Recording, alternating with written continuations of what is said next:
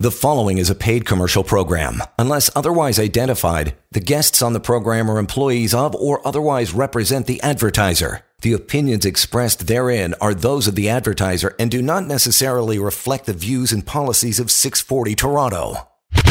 This is Hi-Fi Radio with Wolfgang Klein and Jack Hardell. Toronto's news, today's talk, 640 Toronto. Good evening, my friends. Let's talk money. I'm Wolfgang Klein. Jack Hardell, my partner. Jack, how are you? Very good, Wolf. Nice to be here. Indeed it is. Derek DeLay, one of our analysts at Canaccord, but he's not just an analyst. He's our consumer products analyst. Top Gun analyst by Brendan Wood. That's a big thing. 2021 and 2022. Congrats on that award, Derek. Well-deserved. You made some amazing calls. Welcome back to the show, my friend. Thanks. Always excited to be here. The market has been quite interesting, to put it politely this year. If you own oil stocks, you have a smile on your face. If you have some utility stocks, you have a smile on your face. But most other names have been certainly under pressure. I've been looking at Uncle Wally, otherwise known as Walmart. Inventory build due to COVID. So they had a double order, and then they end up with all this inventory for fear of empty shelves. Their shelves are, in certain categories, overstocked, and they have to deal with the inventory. Target, same story. So let's talk retail. Retail's always been a challenging space, Derek. I worked in retail directly and indirectly throughout my career. A lot of my clients are retailers. I used to work retail when I was in university. It's always been a challenging space. What are the most recent developments from a challenge point of view? But flip it around, there's always opportunity. So let's also speak about the opportunity in retail. Yeah, sure. So the two bellwethers that you brought up, I think, are really great examples of some of the challenges and issues that the retail space is facing, particularly as we're coming out of the challenging period of COVID. But what's resulted from COVID is kind of twofold. One is we've got consumers that have a lot of pent up demand to spend money on things, right?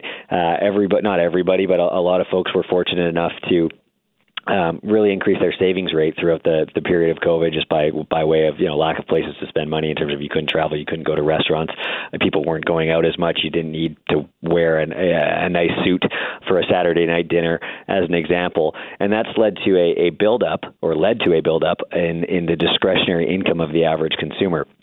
But the flip side of what really happened during COVID as well was, on the back end for all these retailers, was massive supply chain disruptions. And that continues today. I mean, you read all the articles about some challenges at some of the ports, some of the key ports in China, in terms of getting product in and out of the ports, which has been a very difficult situation. What that's led to over the course of COVID was a material spike in shipping rates. A lot of the goods and services that we buy here in Canada come to North America on shipping containers, from across the ocean. And these shipping container prices went up, in some cases, an order of magnitude, 5 times. So, we talked to a number of retailers that were saying, on average, pre-pandemic, we could fill a container for about $5,000, or it would cost $5,000 for us to book and fill a container. Some of the folks I talked to said they paid as much as $25,000 during the pandemic, and we've since seen a little bit of relief on that front, but not much. We're talking maybe $17,000 to $20,000, so you're still up like 3-4x times. So I got hit with that in a granite purchase. I purchased some granite. Well, I looked at some granite. A few months later, I decided upon which piece of granite I wanted, and the price changed by 35%. And the excuse that they used was, well, shipping container prices went up exactly what you said, 5-fold. So it was a hit to key parts of the distribution network, without question. And that's a great example, right? So how do retailers manage that situation? Well, they pass on prices to the consumer, which is exactly what happened to you in this case, Wolfgang. So what we've seen is, many of these retailers had the view that consumers are now flush with cash. They're going to be willing to accept some of these higher prices, particularly in an environment where, every day we read headline inflation numbers at, 30-year highs, 6.8%, I think, on the most recent quarter in Canada. What's actually happened, though, is inflation I think we've now reached that tipping point where, you've got 7% food inflation. You've got gas prices here in Canada that are over $2 a liter in most markets. You're actually starting to see a pinch on the consumer. And what Target and Walmart referenced last 2 weeks ago when they reported, and actually the U.S. dollar stores were another sort of good bellwether example of this, is we're starting to see the impact on the consumer. So you've got these supply chain disruptions, which have led to higher prices. Consumers were flush with cash, but now they're spending that on basic day-to-day necessities. You're starting to see that discretionary income in the average consumer's wallet get squeezed, and that's what's led to some of these challenging sort of earnings misses and reductions in guidance that we've seen out of many of the larger retailers. The dollar stores were a great example. Dollarama here in Canada actually said the same thing yesterday. They're actually starting to see consumers trade down. So in terms of, we used to go buy groceries at the grocery store at Loblaws, we're now buying some at Dollarama. So that's led, and this is the same thing that happened with Walmart, it led to an increase in the mix in terms of sales of consumables, i.e. food, which are actually low margin for a typical retailer. That was a big challenge for Walmart, and that's the reason why we've seen Walmart sell off over the last month.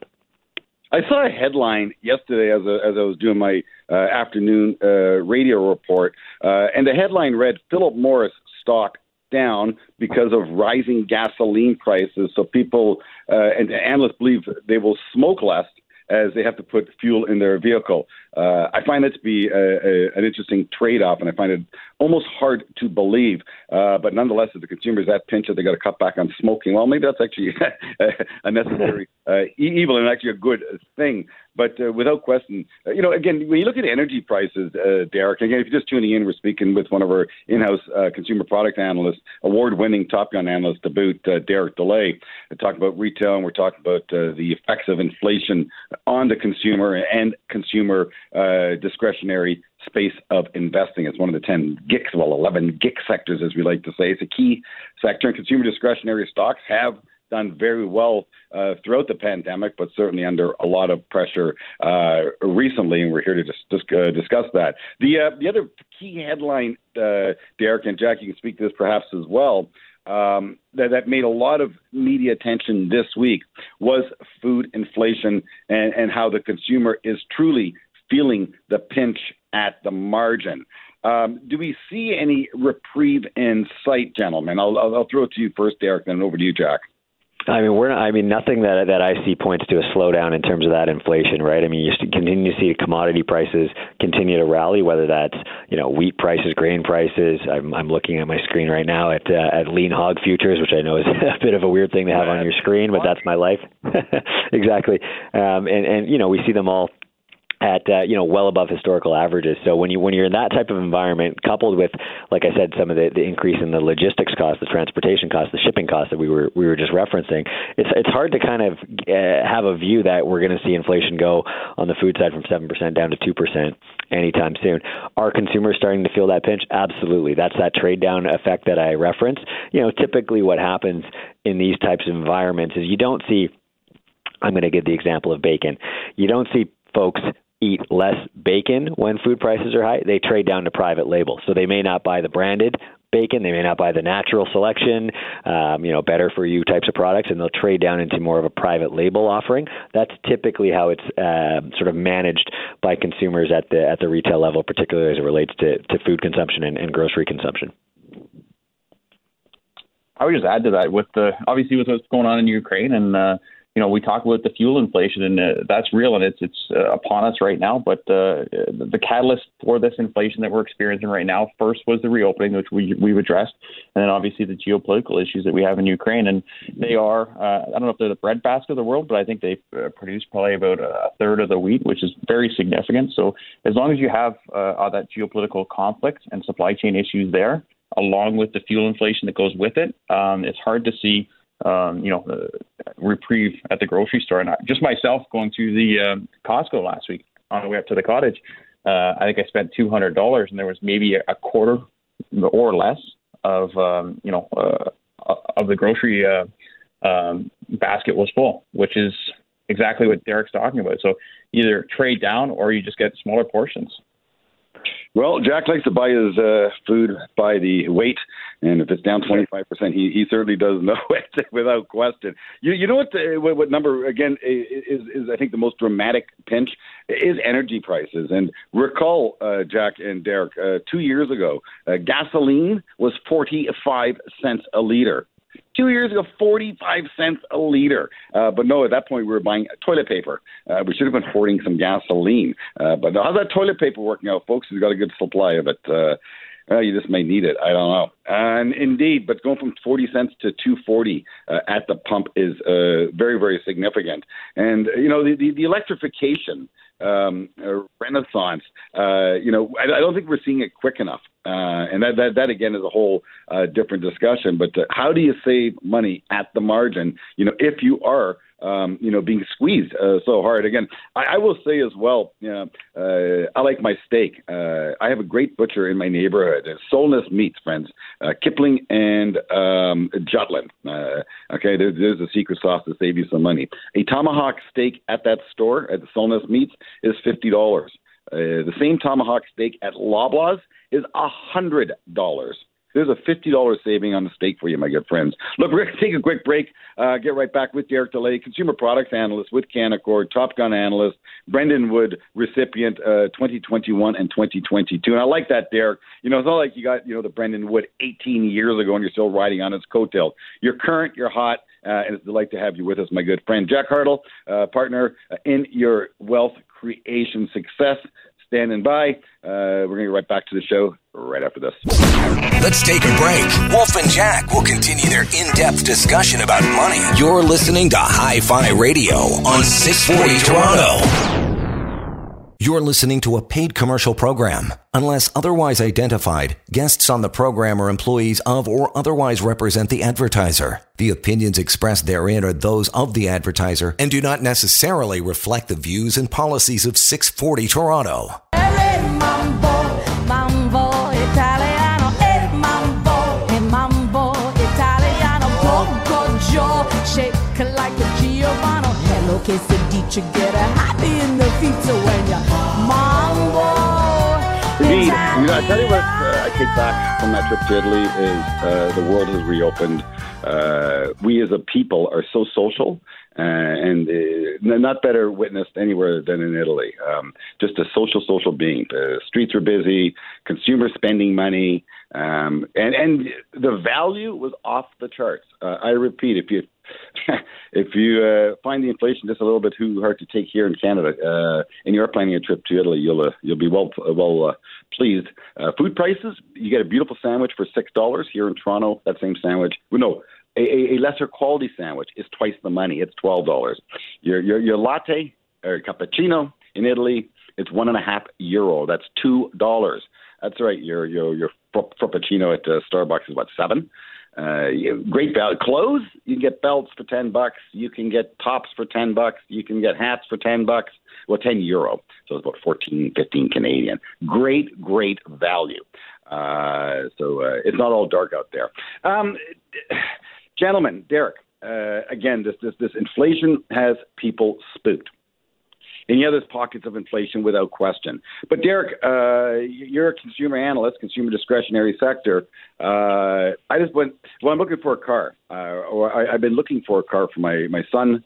My two boys are now in college age, university age, and they need some wheels. And I've been looking for a vehicle. I gave them my used vehicle of 18 years, well looked after. Unfortunately, it died after 6 months, so I'm in the market.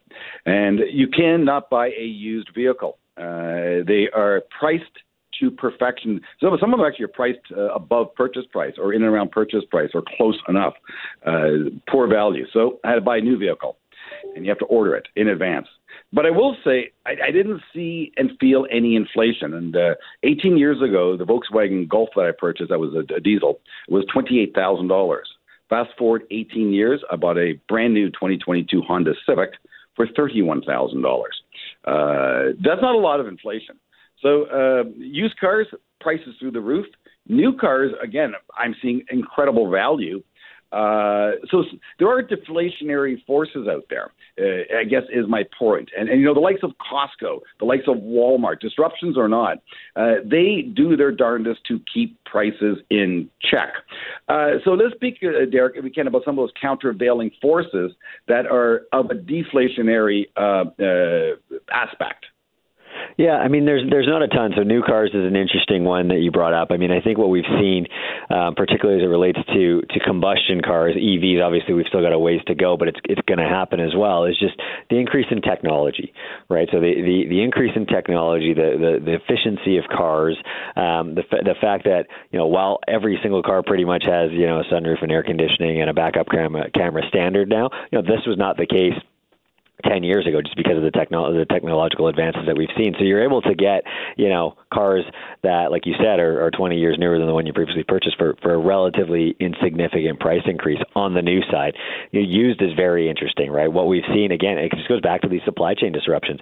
Semiconductors was one of the areas within the market that was the most impacted by supply chain disruptions out of China. Semiconductors are obviously very, very prevalent in the production of new cars. So we saw a material output gap in the production of new cars. And what this did was, for example, if you wanted to buy a new car 6 months ago, you might be on a waiting list for 6 months. Well, it sounds like in this case, Wolfgang, you didn't have that option. You needed something now. What do? You go and you buy a used car. And this led to an elevation in used car prices. And that's something that we've continued to see. One of the companies we follow here, AutoCanada, has continued to forecast that dynamic is going to remain, pretty much the same for the next, they believe, for the next 2 years. So that's an interesting sort of corner of the market where you're seeing some different things. In terms of deflation, and this is a bit of a pivot, as you know, I also cover some healthcare stocks on the cannabis side. Cannabis is one of the areas where you've seen massive deflation as a lot of production and cultivation has come online. Buying wholesale cannabis has never been cheaper. So it's like one of the really big standouts that we see in terms of looking at the broader market where you are seeing some of these deflationary forces take hold. Hey, let's speak about cannabis for a second, therefore. Price per gram at the retail level. Has it come down? It has, right? And so price per gram has come down. It hasn't come down as much as the wholesale side. So the difference there, just for those that are listening, is the price per gram on the retail side is what you and me would pay if we go to the OCS and buy a cannabis product. The wholesale price is what the producers, or what we call in Canada the LPs, what they sell to that government agency. That price has really, really come down. And where we've seen the deflation on the retail side, again, what me and you spend on, is the fact that there's been, not unlike what we're just seeing in terms of that trade down effect that I mentioned in food, you've seen a similar trade down effect happening in cannabis, where the value-based product is the one that tends to be the first off the shelves, and that's just skewed the mix. So the average mix in a typical dispensary or retail location is skewed more towards value, which also sort of deflates that pricing that you see. Big box retail in the United States, a darling company has been Costco. I don't need to tell anyone how important Costco can be to one's family consumption. It just seems to be a ritual. If you're into Costco, you're into Costco. Their membership program, second to none, pure accretive to the bottom line. Every dollar you give them for your membership goes straight to their bottom line. Virtually no cost associated with it. Yet the stock is down, 25%, gentlemen, from where it was trading. I have to ask you, Derek, for a 3 to 5 year investor or to investment time horizon, would you put the pin in Costco and start buying or building a position here at these levels, or is there further downside with the name that's of significance?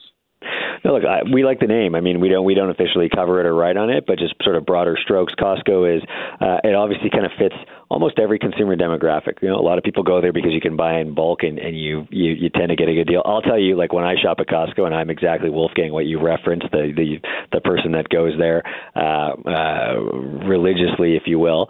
I don't even look at prices anymore when I'm in there. I just have the assumption I'm getting a great deal. You want to talk deflation? The Costco hot dog and pop is now $1.50. It used to be $2. So that's the best deal going in the market, and it's been the best deal for the last 20 years. But no, certainly Costco is an extremely well-run company.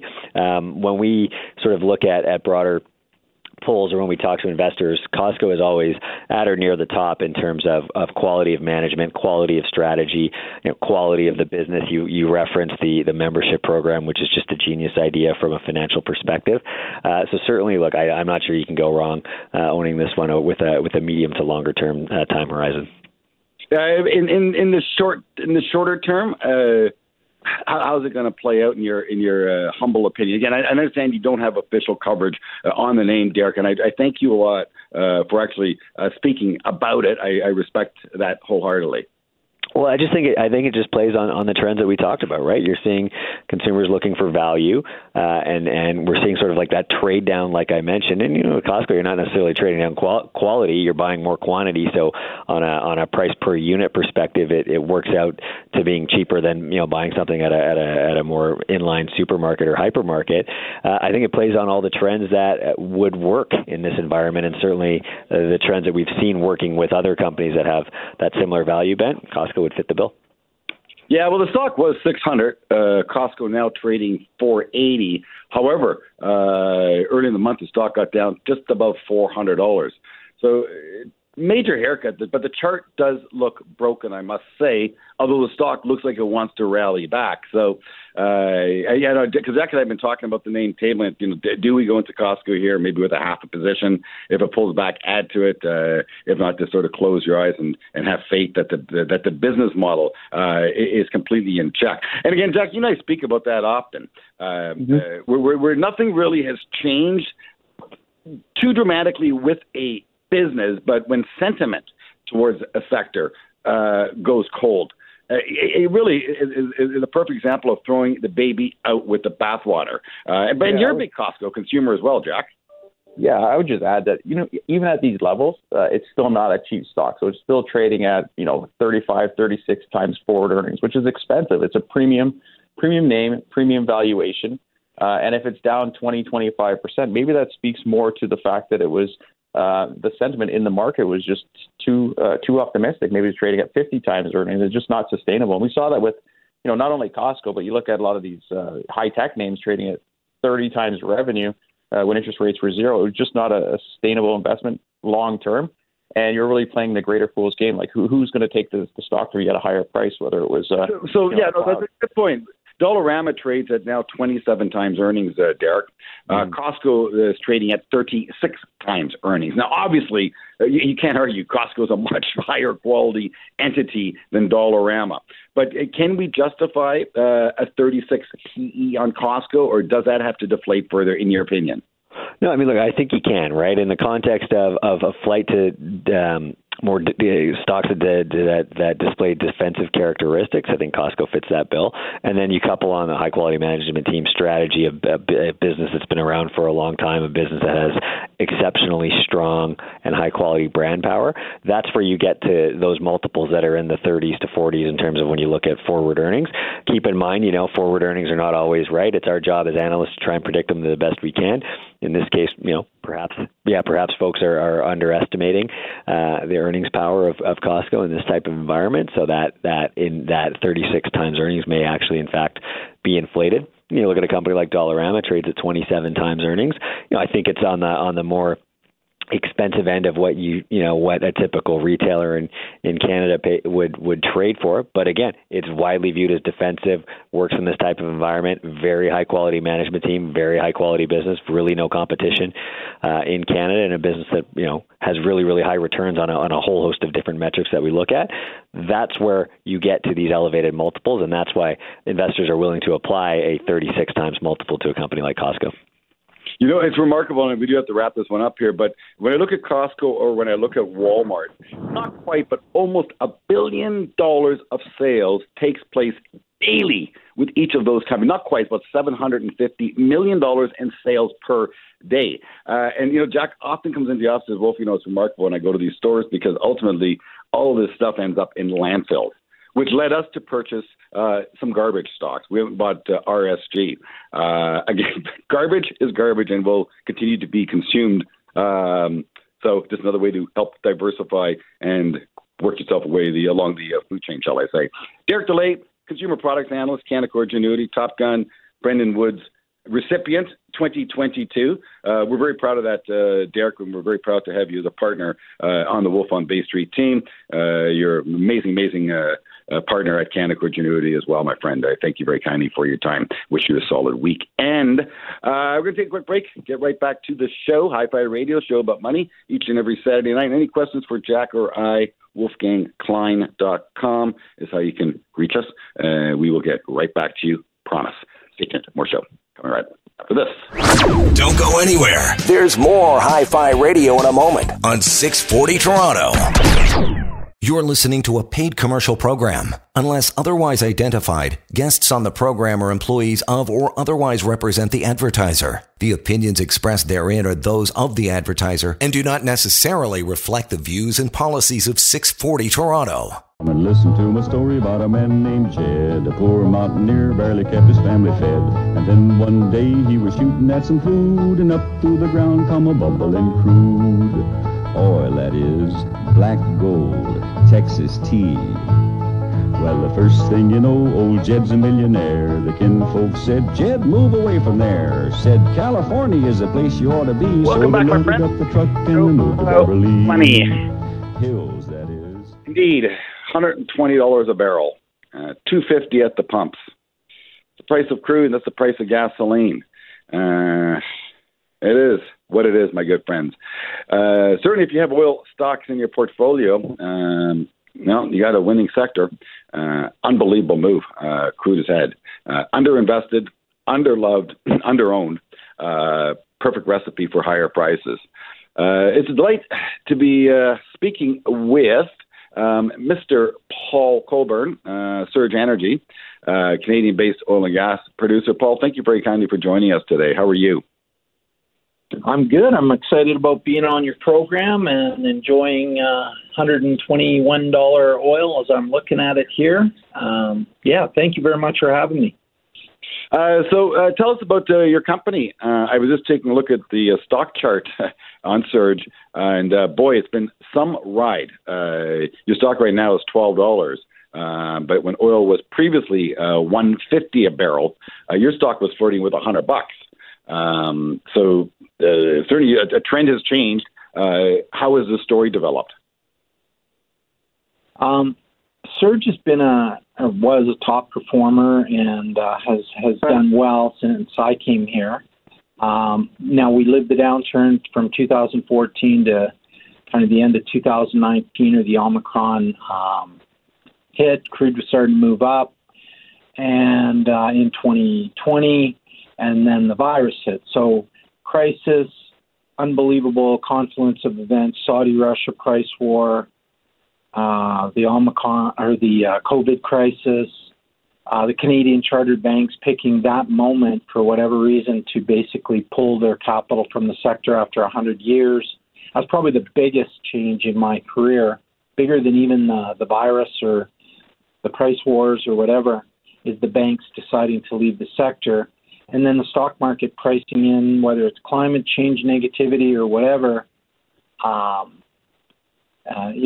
So basically 2020 was survival, and then 2021 was repositioning, and now you're starting to see it's not the Russian invasion, guys.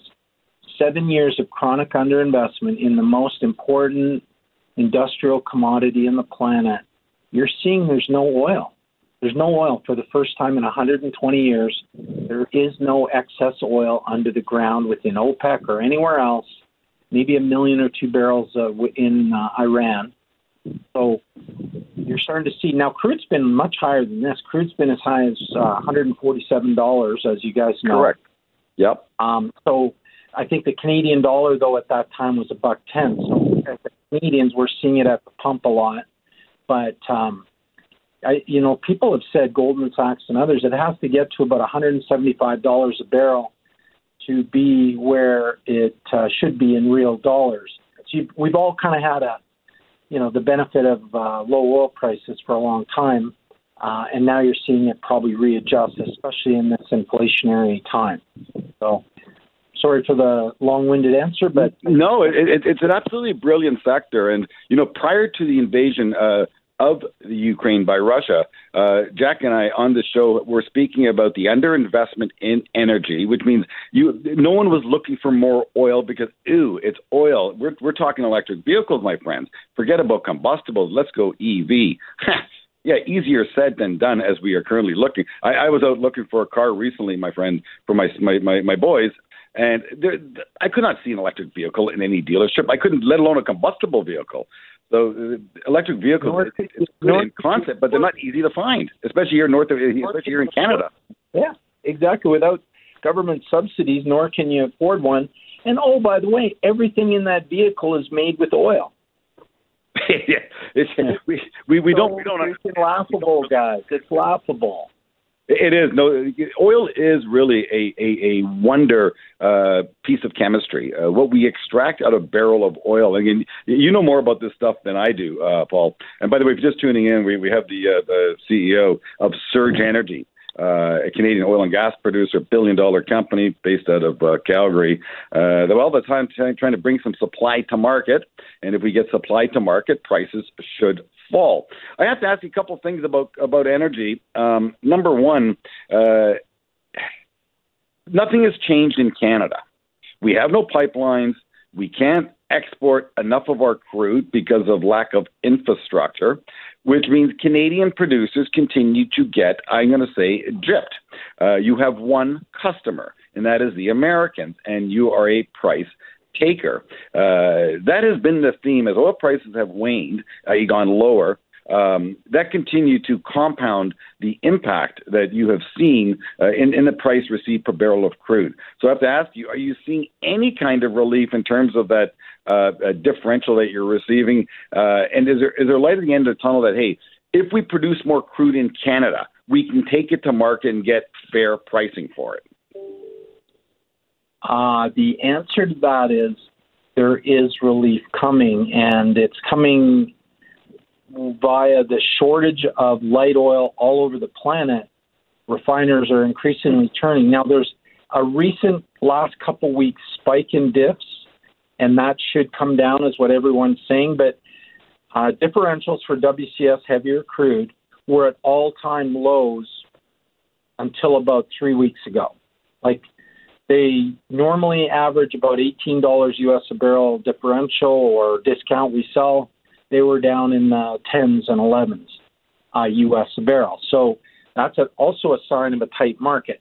And there was a bunch of, I think, either Venezuelan or Saudi crude put on recently. It shows we're getting to the bottom of the barrel around the world when sulfury heavy oil is being offered by Saudi Arabia or Venezuela or Mexico. So that they work through the system in a month, maybe 2 months, and this should go back to kind of historic lows. So we can get our crude to market right now. It's that we're not set up to, till Trans Mountain comes, especially with Trans Mountain there, the second line. We're in good shape. We're getting our oil to market. We're getting low differentials, meaning low discounts. So it's not bad. It's that we're not set up to keep going because everyone pulled back, to your point, during climate change and the Trudeau government. Everybody just went, pull back. These projects will improve.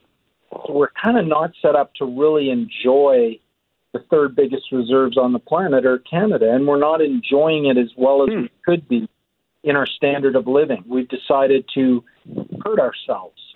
I don't know why, which is kind of your point. But we currently are fine. I'm just saying the world is crying for our oil, and we could be delivering it to them. Paul Coburn, President and Chief Executive Officer with Surge Energy, a Canadian oil and gas producer. This is Boots on the Ground talk about the energy market, a market that's actually very green this year. The question is, how long does the trend continue? My homework tells me it's going to continue. So I'm hanging on to those oil stocks and riding the trend higher. Paul, we're going to take a quick break, get right back to you. Keep educating us on the changing landscape of the energy market right here on Hi-Fi Radio 640 in Toronto. Want to make more money? Stay tuned for more Hi-Fi Radio on 640 Toronto. You're listening to a paid commercial program. Unless otherwise identified, guests on the program are employees of or otherwise represent the advertiser. The opinions expressed therein are those of the advertiser and do not necessarily reflect the views and policies of 640 Toronto. You got a fast car. I got a plan to get us out of here. Been working at the convenience store. Managed to save just a little bit of money. Won't have to drive too far. Just across the border and into the city. You and I can both get jobs and finally see what it means to be living. Welcome back, my friends. Show about money. We're talking oil. I just got forced into buying a car. Oh boy, this is not the time to be buying a car, my friend. But, well, if you drive them to the end, as I tend to with my vehicles, I drive them to the end and I replace them. Sometimes you get stuck, well, at the end of a crossroads where no car or pay up for one. And I had to pay up for one because the used car market has gone it's just gone crazy, absolutely nutso. So you got to basically wait, put an order for a new car, and accept delivery of that new vehicle. But yeah, combustible cars. I had to ask myself, is this the last combustible car? And I'm actually late in buying a combustible car. In other words, should I be buying an electric vehicle? But there's none on the market. I'm not sure what the wait time is for a Tesla these days, but maybe Paul knows. Paul Coburn, he's President, Chief Executive Officer with Surge Energy, of course, trying to supply our planet with some crude oil that we all need. Like it, dislike it, we use it. And so do you want to pay more or do you want to pay less for it? That is the choice. But friends, you can hate oil all you want. You still consume oil directly, and boy, do you ever consume it indirectly. What do I mean by that? Well, you want to produce an electric vehicle, as Paul said, there is so much oil being consumed to make that vehicle. Oil to make the copper, oil to put the metal together and form the metal, and just energy upon energy consumption to make that electric vehicle. Paul, where do we go from here? The world, and Jack's been speaking of this frequently, and there's a very good data point, Jack, that you've made, that the world has to replace 5 million barrels of crude per annum. What I mean by that is that each and every year, on a daily basis, the planet consumes about 100 million barrels of oil. But as we consume that oil wells go dry. And so approximately we're running out of 5% of crude per year, which means that those 5% barrels have to be replaced. But with that deficit unto itself, that 5% deficit, yes, it pushes prices higher. But what fills the void, Paul? Can you explain that to us, how the market works? Yes, and you guys, I do want to commend you. Just listening to you, you're very well informed. You know what you're talking about, and a lot of people have listened blindly to the climate change people, and we've all been kind of sucked into thinking, oh, we can transition to decarbonized fuels or something in a week or a month or 5 years or 10 years. It's not true, but we listened to that and created these policies and politicized it so politicians could get elected, scare everybody. So I'm saying for 120 years, you're bang on. The world needs 100 million barrels a day, and it grows by about 1 million barrels per year. When I started in the business 30 years ago, the world needed 68 million barrels. Now it needs 100. And now you have, how about this map? We're so focused on ourselves. China, India, Asia, and now Africa. 5.8 billion people out of 7.8 billion in the world need every barrel.